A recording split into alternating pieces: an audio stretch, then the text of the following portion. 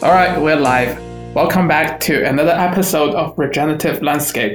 So this week, as you've realized that Don is missing and it's annoying voice from Kevin. Dan, not Dan. Annoying. And I'm also here. Dan is here. Dan is here to too. Periodically jump in and talk about things where, yeah, I guess today we're talking about ourselves and the business, I guess. Yeah, we'll just spend 40 minutes the entire episode. Shameless plugs, but for the whole episode. Yeah, that'll work. Nothing could possibly go wrong. Yeah, people won't get frustrated. Exactly. Yeah, because we are so friendly and we're going to have our business. Yeah. And then everyone's going to hire us to do the yard and they'll ask us about the design and everything. Yeah. Two friendly faces. Oh, yeah. Okay. So, like we always do, let's talk about what we've done last week. Dan. Yeah. Not too much again, because still in this pandemic. So same old. Not too much. Yeah. I mean, it's been nicer now that the weather's warmed up. So kind of been able to go outside a little bit. I mean, still not able to do too much, but at least it's nicer to walk around and enjoy the fresh air, and kind of getting excited for because I've just kind of been yeah, you live by the river valley, yeah. So it's kind of nice just to kind of walk and see around there. Yeah. But yeah, just kind of been lately daydreaming about all the stuff, hopefully this season, that we can accomplish with fescue naturalization. Yeah, I don't know. Just I have a good feeling that this year, I think, whether it be a few small projects or a lot of big ones, it'll be a good time. But let's see. Yeah. Just got so last week. Last week, I remember it was last weekend. It was positive 6 degrees or 7 degrees. I remember. It was warm. Yeah. Then finally, after I think 2 or 3 months, went outside for a walk and everything. Oh, that felt nice. Yeah. Yeah, being cooped up in the house for almost a year. I mean, periodically going out for groceries and whatnot, but yeah, being cooped up in a house for almost a year is not fun. Yeah, it's causing mental issues, and I think more and more people are trying to commit suicide if it doesn't get any warmer.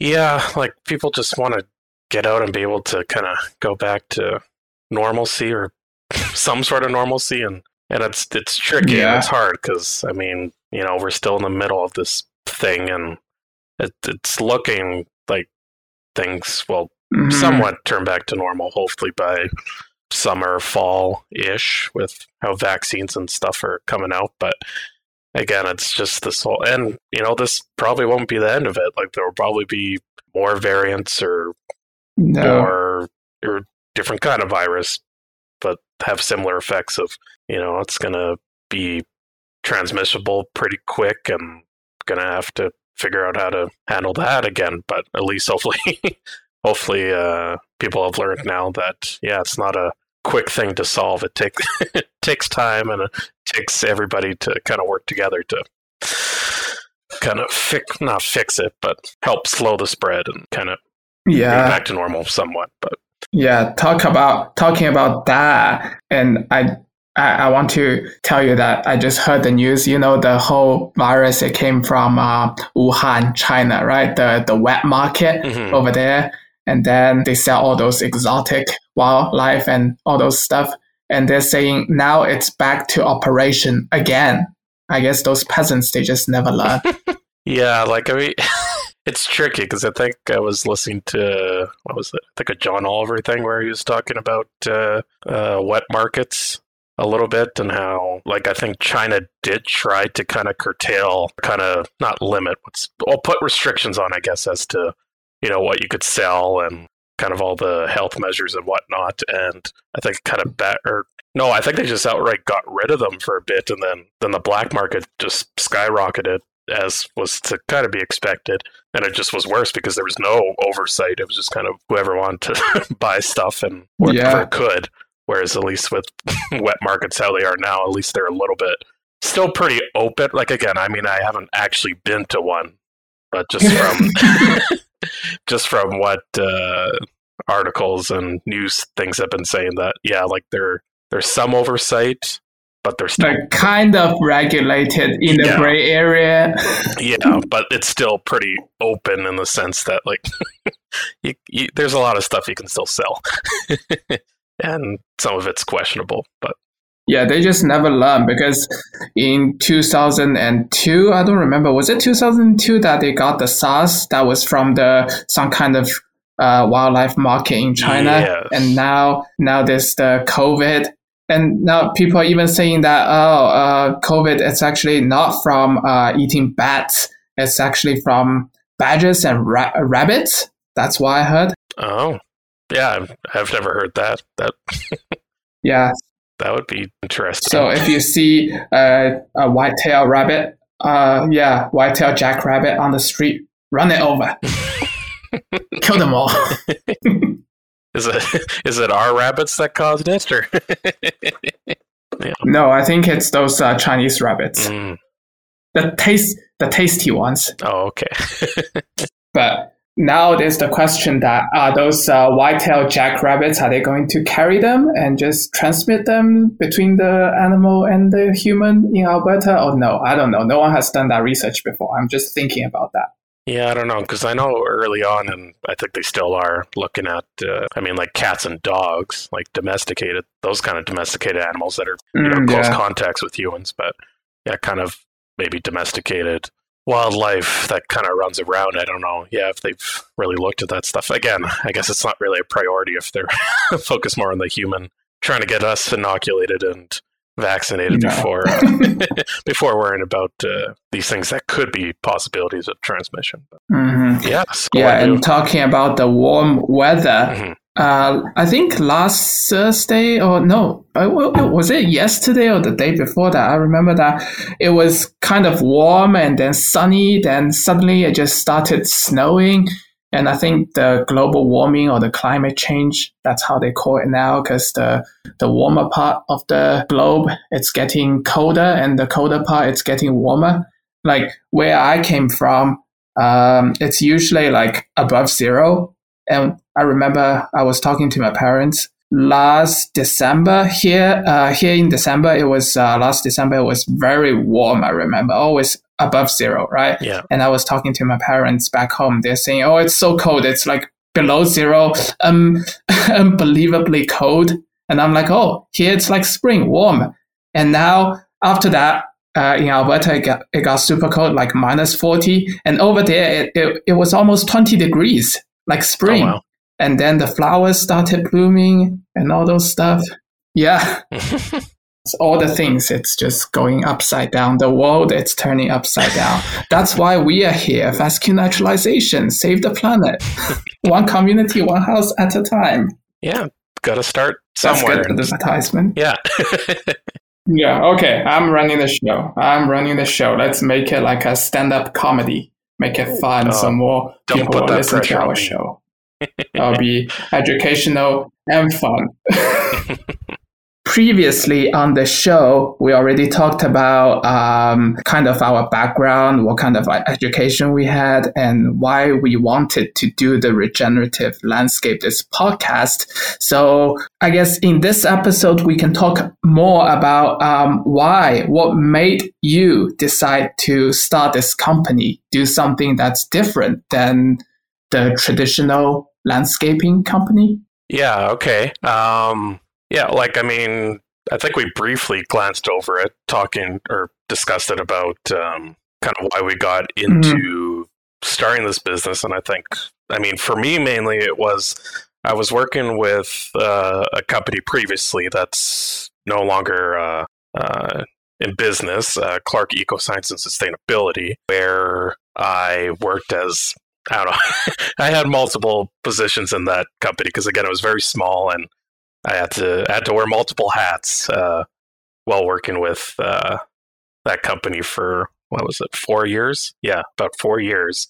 So sometimes I'd be a R&D person researching like one of our projects we had was a biochar amendment allocation thing for a stormwater pond, because I think boss wanted to see kind of how biochar amendments would affect plant production, both for the native plants that we would install there, and if it would, be beneficial, and by how much, or is it just not really that much of a difference, or is it, and then also with invasive species and how well biochar amendments do in terms of trying to not eradicate, but mitigate invasive species on a certain plot. And again, there was different levels of biochar. Anyway, so that was kind of like the R&D side of it. And then I was just kind of a general laborer for some projects. And then we also had 2 greenhouses, or like we had a field nursery and a greenhouse. So kind of working there doing the growing of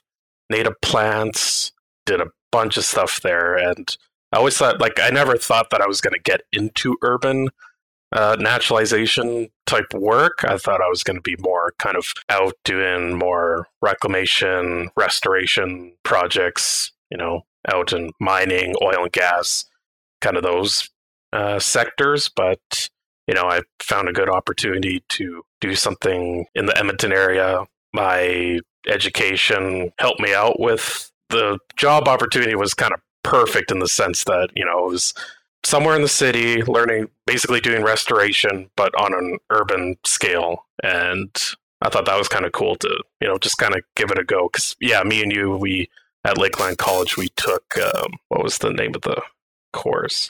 It was Urban Development and something, I think. Restoration. Yeah. Urban, urban planning and something, development, something. Yeah, right? And I mean, to be honest, I wasn't really keen or excited about a lot of the stuff that course was horrible. What we learned in that course, mainly because we were just reading out of a textbook and maybe doing a presentation on a hypothetical technology or scenario related with urban development. Yeah, was it Stroke who was the professor for that one? James, yeah. So. We should send a link to. Oh yeah, and pretty much we just taught ourselves, right? Because he didn't do anything. It's like different people doing different presentations. I remember. Yeah, stuff like that. Because I think everybody did a main presentation. Everybody also did kind of like an intro thing to everybody's main presentation. So everybody has to do 2 things based out of this one textbook. Mm-hmm. And I remember I attacked him during my presentation. I just mocked him a lot, and he got mad and gave me like a B- or C+, something like that. And I argued with him afterwards. Anyway, carry on. Sounds about right. Yeah, so working with Clark Ecoscience for about 4 years, definitely got a lot of experience and kind of learning about what it takes to run a small company, but also what it takes to run a landscaping bit. Well, not even a landscape. We did do landscaping on a very small scale, but still learning how to kind of run that business on that small scale was very helpful with what we're going to try and do now with fescue naturalization. What was the question you even asked? I forget. I was just going on a rant. I think you can talk about the projects you did, like the large pound and the Rocher storm pound and thing. Any highlights for those 2 projects? Because I want the listener to know that if you can, if you're able to do those big projects, then those residential yards shouldn't be a problem at all. So tying it all, kind of going back to why we wanted to start fescue, or why I want to start fescue naturalization with Kevin was, so Clark Ecoscience shut down, and it was just kind of a gap in and I mean, this kind of happened during the winter season, and usually with the work, it's kind of starts, springtime or whenever the snow kind of melts, and then kind of work until the snow comes back in the fall. So that can be, October, November, somewhere around there. So there was a lot of time to think while while I was kind of out of a job and Clark Ecoscience was no more, and kind of thinking, okay, well, do I want to go back to school? Do I want to maybe, go in a different direction, work at maybe actually going in the direction that I was kind of thinking of once I finished Lakeland College, getting my diploma there was kind of, going more into the restoration reclamation with the kind of more industrial sector with oil and gas mining and whatnot. But then kind of got to talking with Kevin here, and, Kevin was kind of on the same mindset of, let's do something like I was already doing with Clark Ecoscience, but kind of do it for ourselves, because a lot of times too, as I've been periodically looking for jobs, is I kind of felt like, well, pay's not super great, or there's something just a little bit off that, I just don't really want to kind of go for it. And I figure, why don't I just be my own boss? Because even with Clark Ecoscience, I really did like working with my boss. Not all the time, because in my opinion, I don't think any boss is going to be perfect. But, it's a nice feeling when you can kind of just work for yourself, be your own boss, and kind of decide what you want to do with the work. And I kind of figured, with the passion that I had or have for the environment, sustainability, and trying to make the world a better place, even by doing these little small things. And, every little thing counts. But just doing all these little things, I'm just hoping that with fescue naturalization and the work that we do, even if it's just doing these residential yards and, doing the odd big project, we can make the world a little bit better. And I figured, as me and Kevin started talking about, okay, how do we actually set this up and get this thing going? It just became more and more clear that I think this is doable. And, and I felt good about it. And I think that's kind of a feeling I haven't had for a while, was feeling good about actually doing work. Like, I felt like that with some of the projects that I did with Clark Ecoscience, but not all the time. And again, it's not going to be perfect with us, as we're just starting out, again, with a small business, but being able to have a little bit more control as to what work we want to do that's going to benefit our clients and ourselves and the environment. It just made me feel like there's hope with a lot of the work that we're going to do. Yeah, for sure. So, and then, quickly, I'll just talk about one of the other projects that I work with Clark Ecoscience that kind of really inspired me to start fescue naturalization with Kevin here. Was we did a project in Larch Park, which is, what's the neighborhood? McGrath, McGrath neighborhood. And it was a beautiful park, and I've never... Where I'm living now. Super good, super great neighborhood. Don't tell the viewers, or don't tell the listeners. They might try to figure out where you actually live. Oh no, now they can find me. They cannot tag me. Yeah. Don't worry. I might just move soon. It's fine.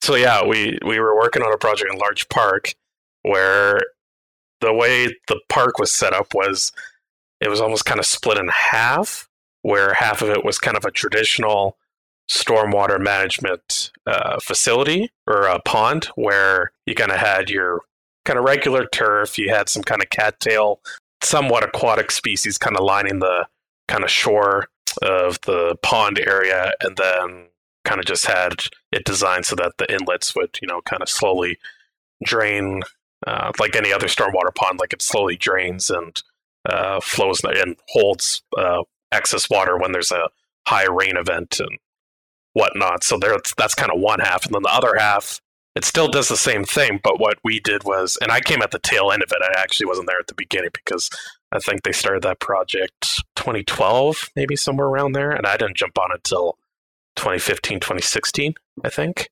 But anyways, jumping in when I did with that project, I just thought it was amazing that what they set up on that other half, and it's pretty drastic. If the listeners ever get a chance, go visit Larch Park, because it is kind of crazy to see how, like, you kind of walk down. I mean, there's multiple paths getting into it, but you walk down and you just see the drastic contrast between, like, one side of it being like almost this kind of immaculate cut, manicured pond area, and then you look on the other side and it kind of looks messy. And I mean, when I first got there, there was a lot of weed problems, and there still might be. I haven't been there in about a year now.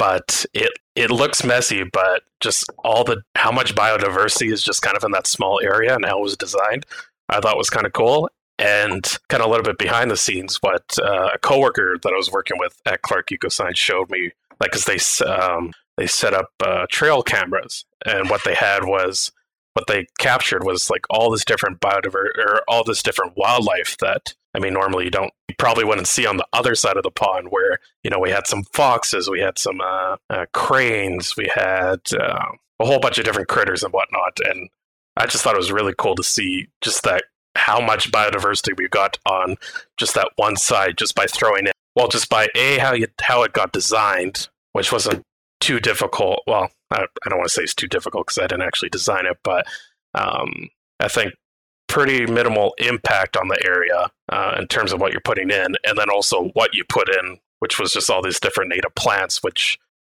creates all this biodiversity, which I thought was really cool. And what my boss was telling me, because with every stormwater pond that you're building, you know, the city and all these other shareholders and whatnot have to play a part in, you know, inspections and monitoring and all this kind of stuff. And when it came to the city of Edmonton, when they have to do kind of their final kind of like check mark or like review to say, okay, is this up to code, up to snuff, and can we, you know, give approval and move on to the next project? So when they were doing that, I think I never actually saw. Anyways, I think because I think they do a letter grading. And I think with that pond in particular, I think it got one step above what the kind of average is for marking these ponds. So I think most ponds get like a D grading, which is kind of the minimum, I think, to kind of pass. But then I think that pond in particular got a C. And I still haven't seen like the criteria as to like what they're actually marking stuff on with these ponds. But I think that was kind of a big accomplishment for Clark EcoScience, was to get a C grading on this pond, that for an urban stormwater pond, like an urban wetland, man-made wetland, getting that letter grading, I think was a big accomplishment for my boss in that company. And if we can get a fraction of that for the kind of work that we do, and I hope we can, because just based off of my work experience working with Clark EcoScience, and yeah, I think good things can happen. trying to achieve the highest quality we can with an urban setting for maybe not ponds all the time, but you know, just these regenerative landscapes, and being able to create those efficiently, effectively, and being able to have our clients enjoy them for a lifetime. Yeah. So one thing I want to say about that large pond is that it's actually my go-to place throughout the year, ever since I moved to the McGrath neighborhood. Well, I'm talking about where I live again, but it's okay. I'm moving away. Don't try to find me. You cannot find me anyways. Anyways, so I remember, well, to be honest, I think people, the general public, they prefer the more traditional side of the large pond, because you can see that more people, they try to hang out around that area. And those geese, they like that area. It's just everywhere, like overpopulated. But anyways, during summer months, I remember like this, you really see the diversity when you go into the naturalized area, the naturalized wetland. You can see all those layers of plants. Like you can really see all those willows, because on the traditional side, there's only like one or two very scattered willow, and it's just lawn on the outskirts. But for the naturalized area, you can really see all those different kinds of willows, and then the sedges around it. And out there on the outer skirt, it's like the buffalo beans. Well, I mean, it's not like, I don't know what's your opinion about buffalo beans, because it's a native, but it's kind of invasive at the same time, right? Yeah, like, in my opinion, like, I mean, I kind of like them because they smell sweet, but I understand that they are pretty aggressive if they're not controlled correctly. But I don't know. I still, and again, it really depends what you're looking for in an area. But I think for how many other plants are there, last I remember, I don't think it's the worst thing to have buffalo bean kind of spreading out aggressively. But like, I mean, I'd rather have that than the thistle. Yeah, I think buffalo bean it really adds the color to the landscape because I remember I went there. I think it was July or August, where when like it's hot and everything else. There's no flower blooming anymore, but except the buffalo bean, you can still see those tiny yellow flowers as like a ground coverage. I really like those compared to just the traditional lawn because it adds something different into the landscape. Yeah, like I mean, yeah, yeah. In my opinion, I don't worry too much about it, but I can understand if it's not, if it's being aggressive in a spot where you really don't want, a whole plot of buffalo bean. Then yeah, I could see being frustrated, and you might want to do something else.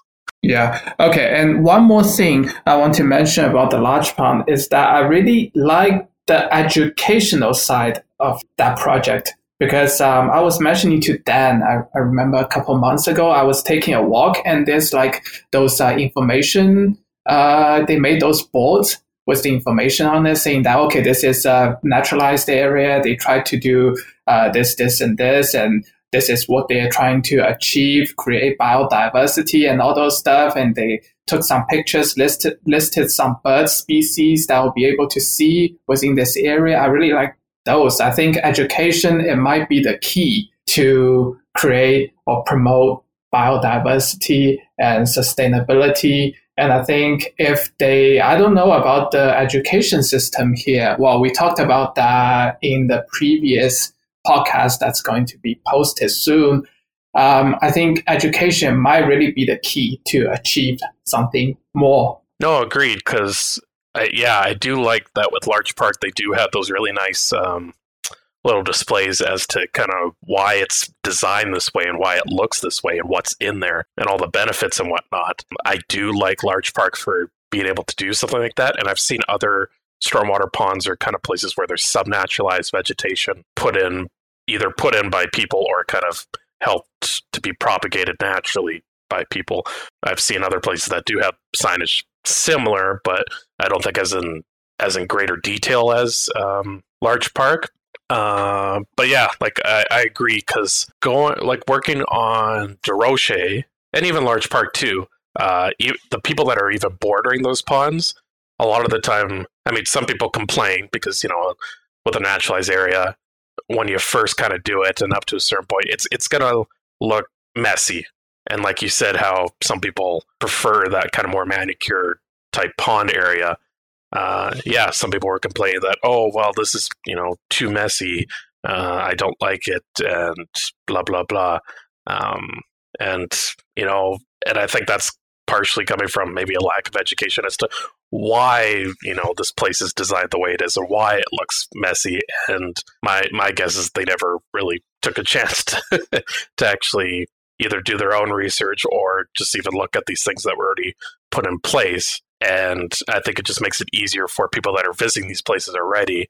If you have something, a little informational thing that kind of tells them why it's designed the way it is, that helps them to kind of get a better understanding and to maybe, further look into maybe even doing it for themselves, like doing this kind of design, or just kind of thinking of the idea of sustainability and what can I do to help with, preventing climate change and just bringing back biodiversity into kind of our urban areas. And then, that's kind of just the kind of small part of the educating the public by just, throwing a little informational thing at these sites. But the other part too is being able to tell even just these neighborhoods, how do we get all these people? Like, it'd be nice if you could get 100% people within a neighborhood on board to, do this kind of naturalized regenerative landscape type work. But how do you do that in a way where you can kind of at least show everybody what we're doing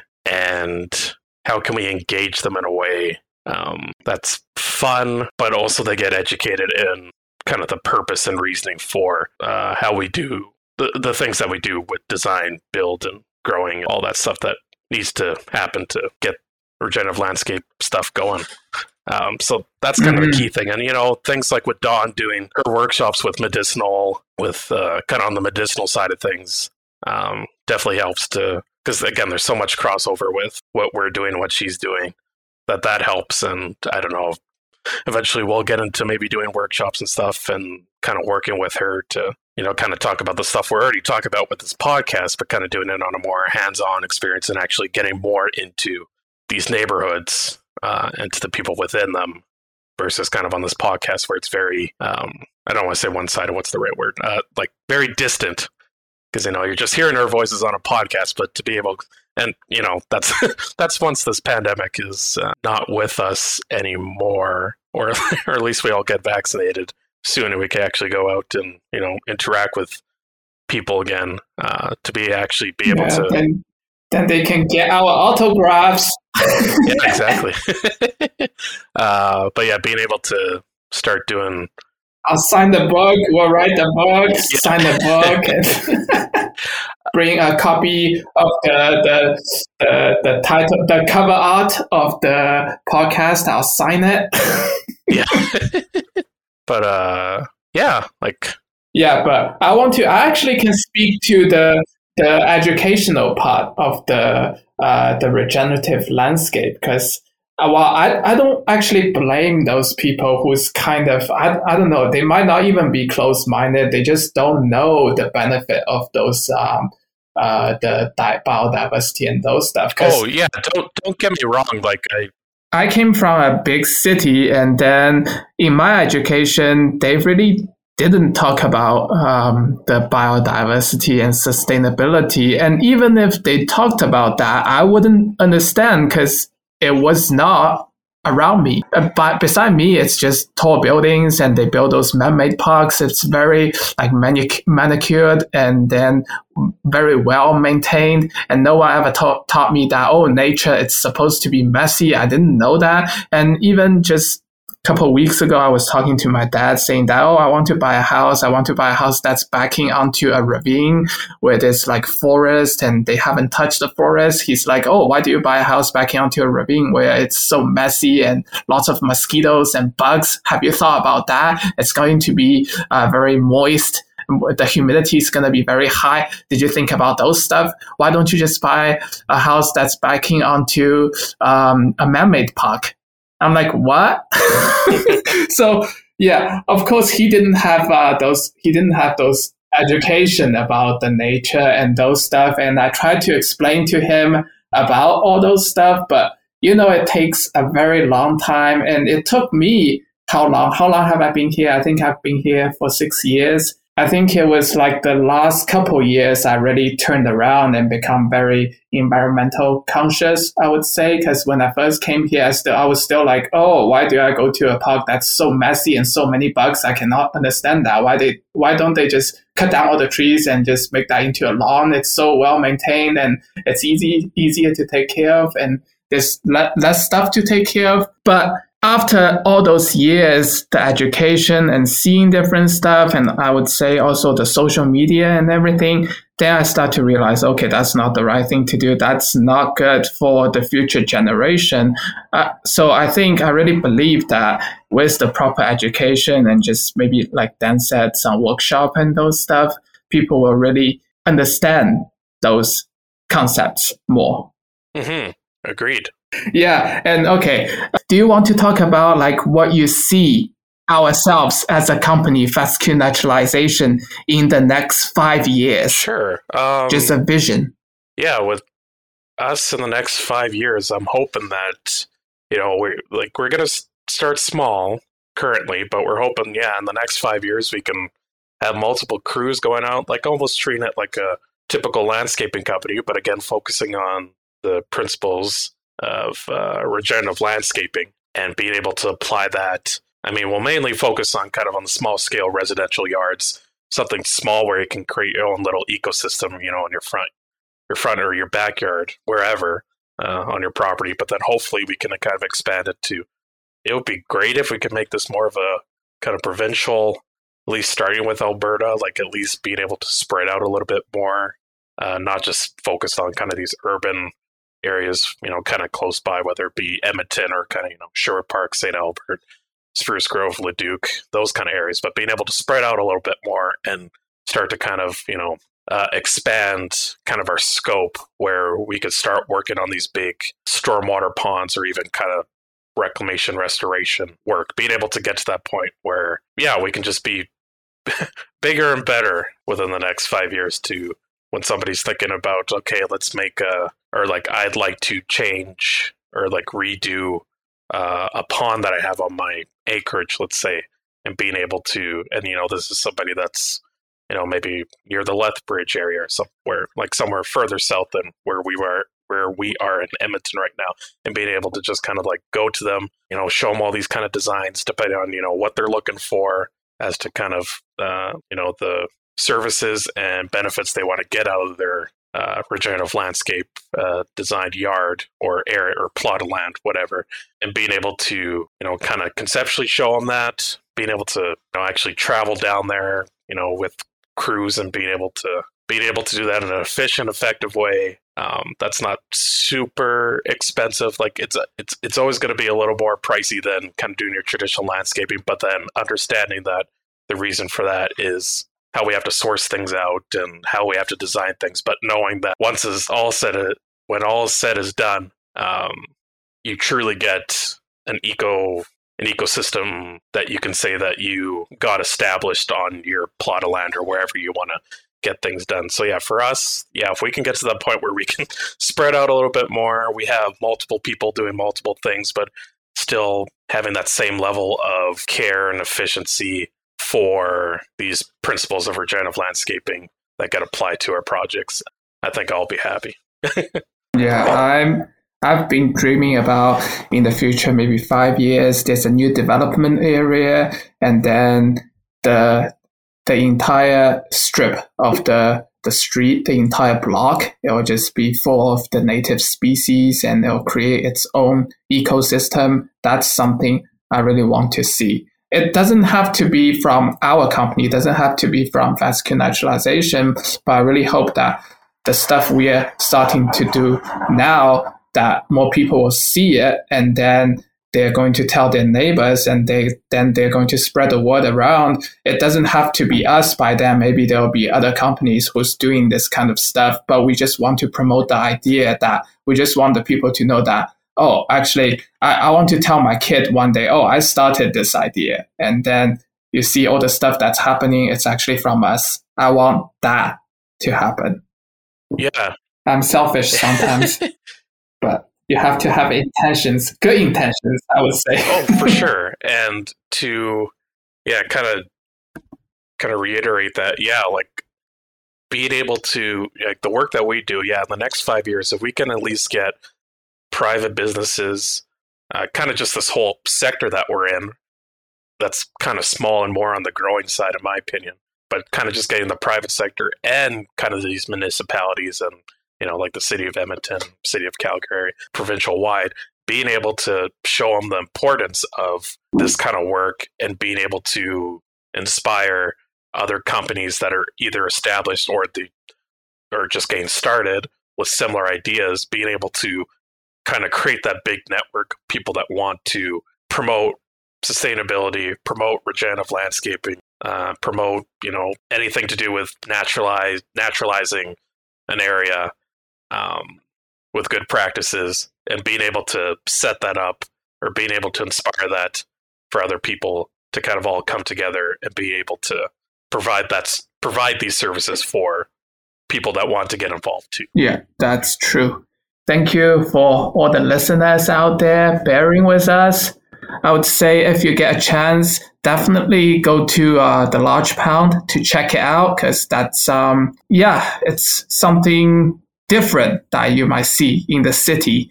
It's just located by 23rd Avenue and Rabbit Hill Road, right? I think that's right. Make sure you check out our website, fescue.ca, and also our co-host that's out today, Dawn. Check out her website. She's doing some very wonderful stuff too.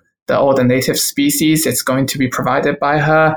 Her website, mmgardens.ca. Don't hesitate to tweet me on Twitter at Fescue Naturalization. And also, you can also visit our Facebook page. Yeah. Anything else you want to add, Dan?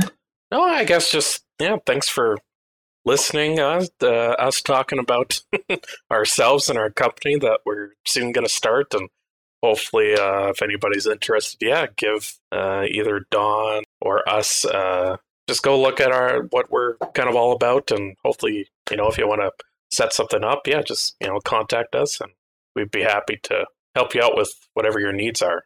Doing some landscaping.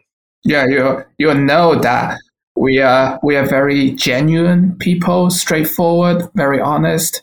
I don't bullshit. If I don't like it, I'll just tell you that's shit. I don't like it. So hopefully that'll be good. Yeah.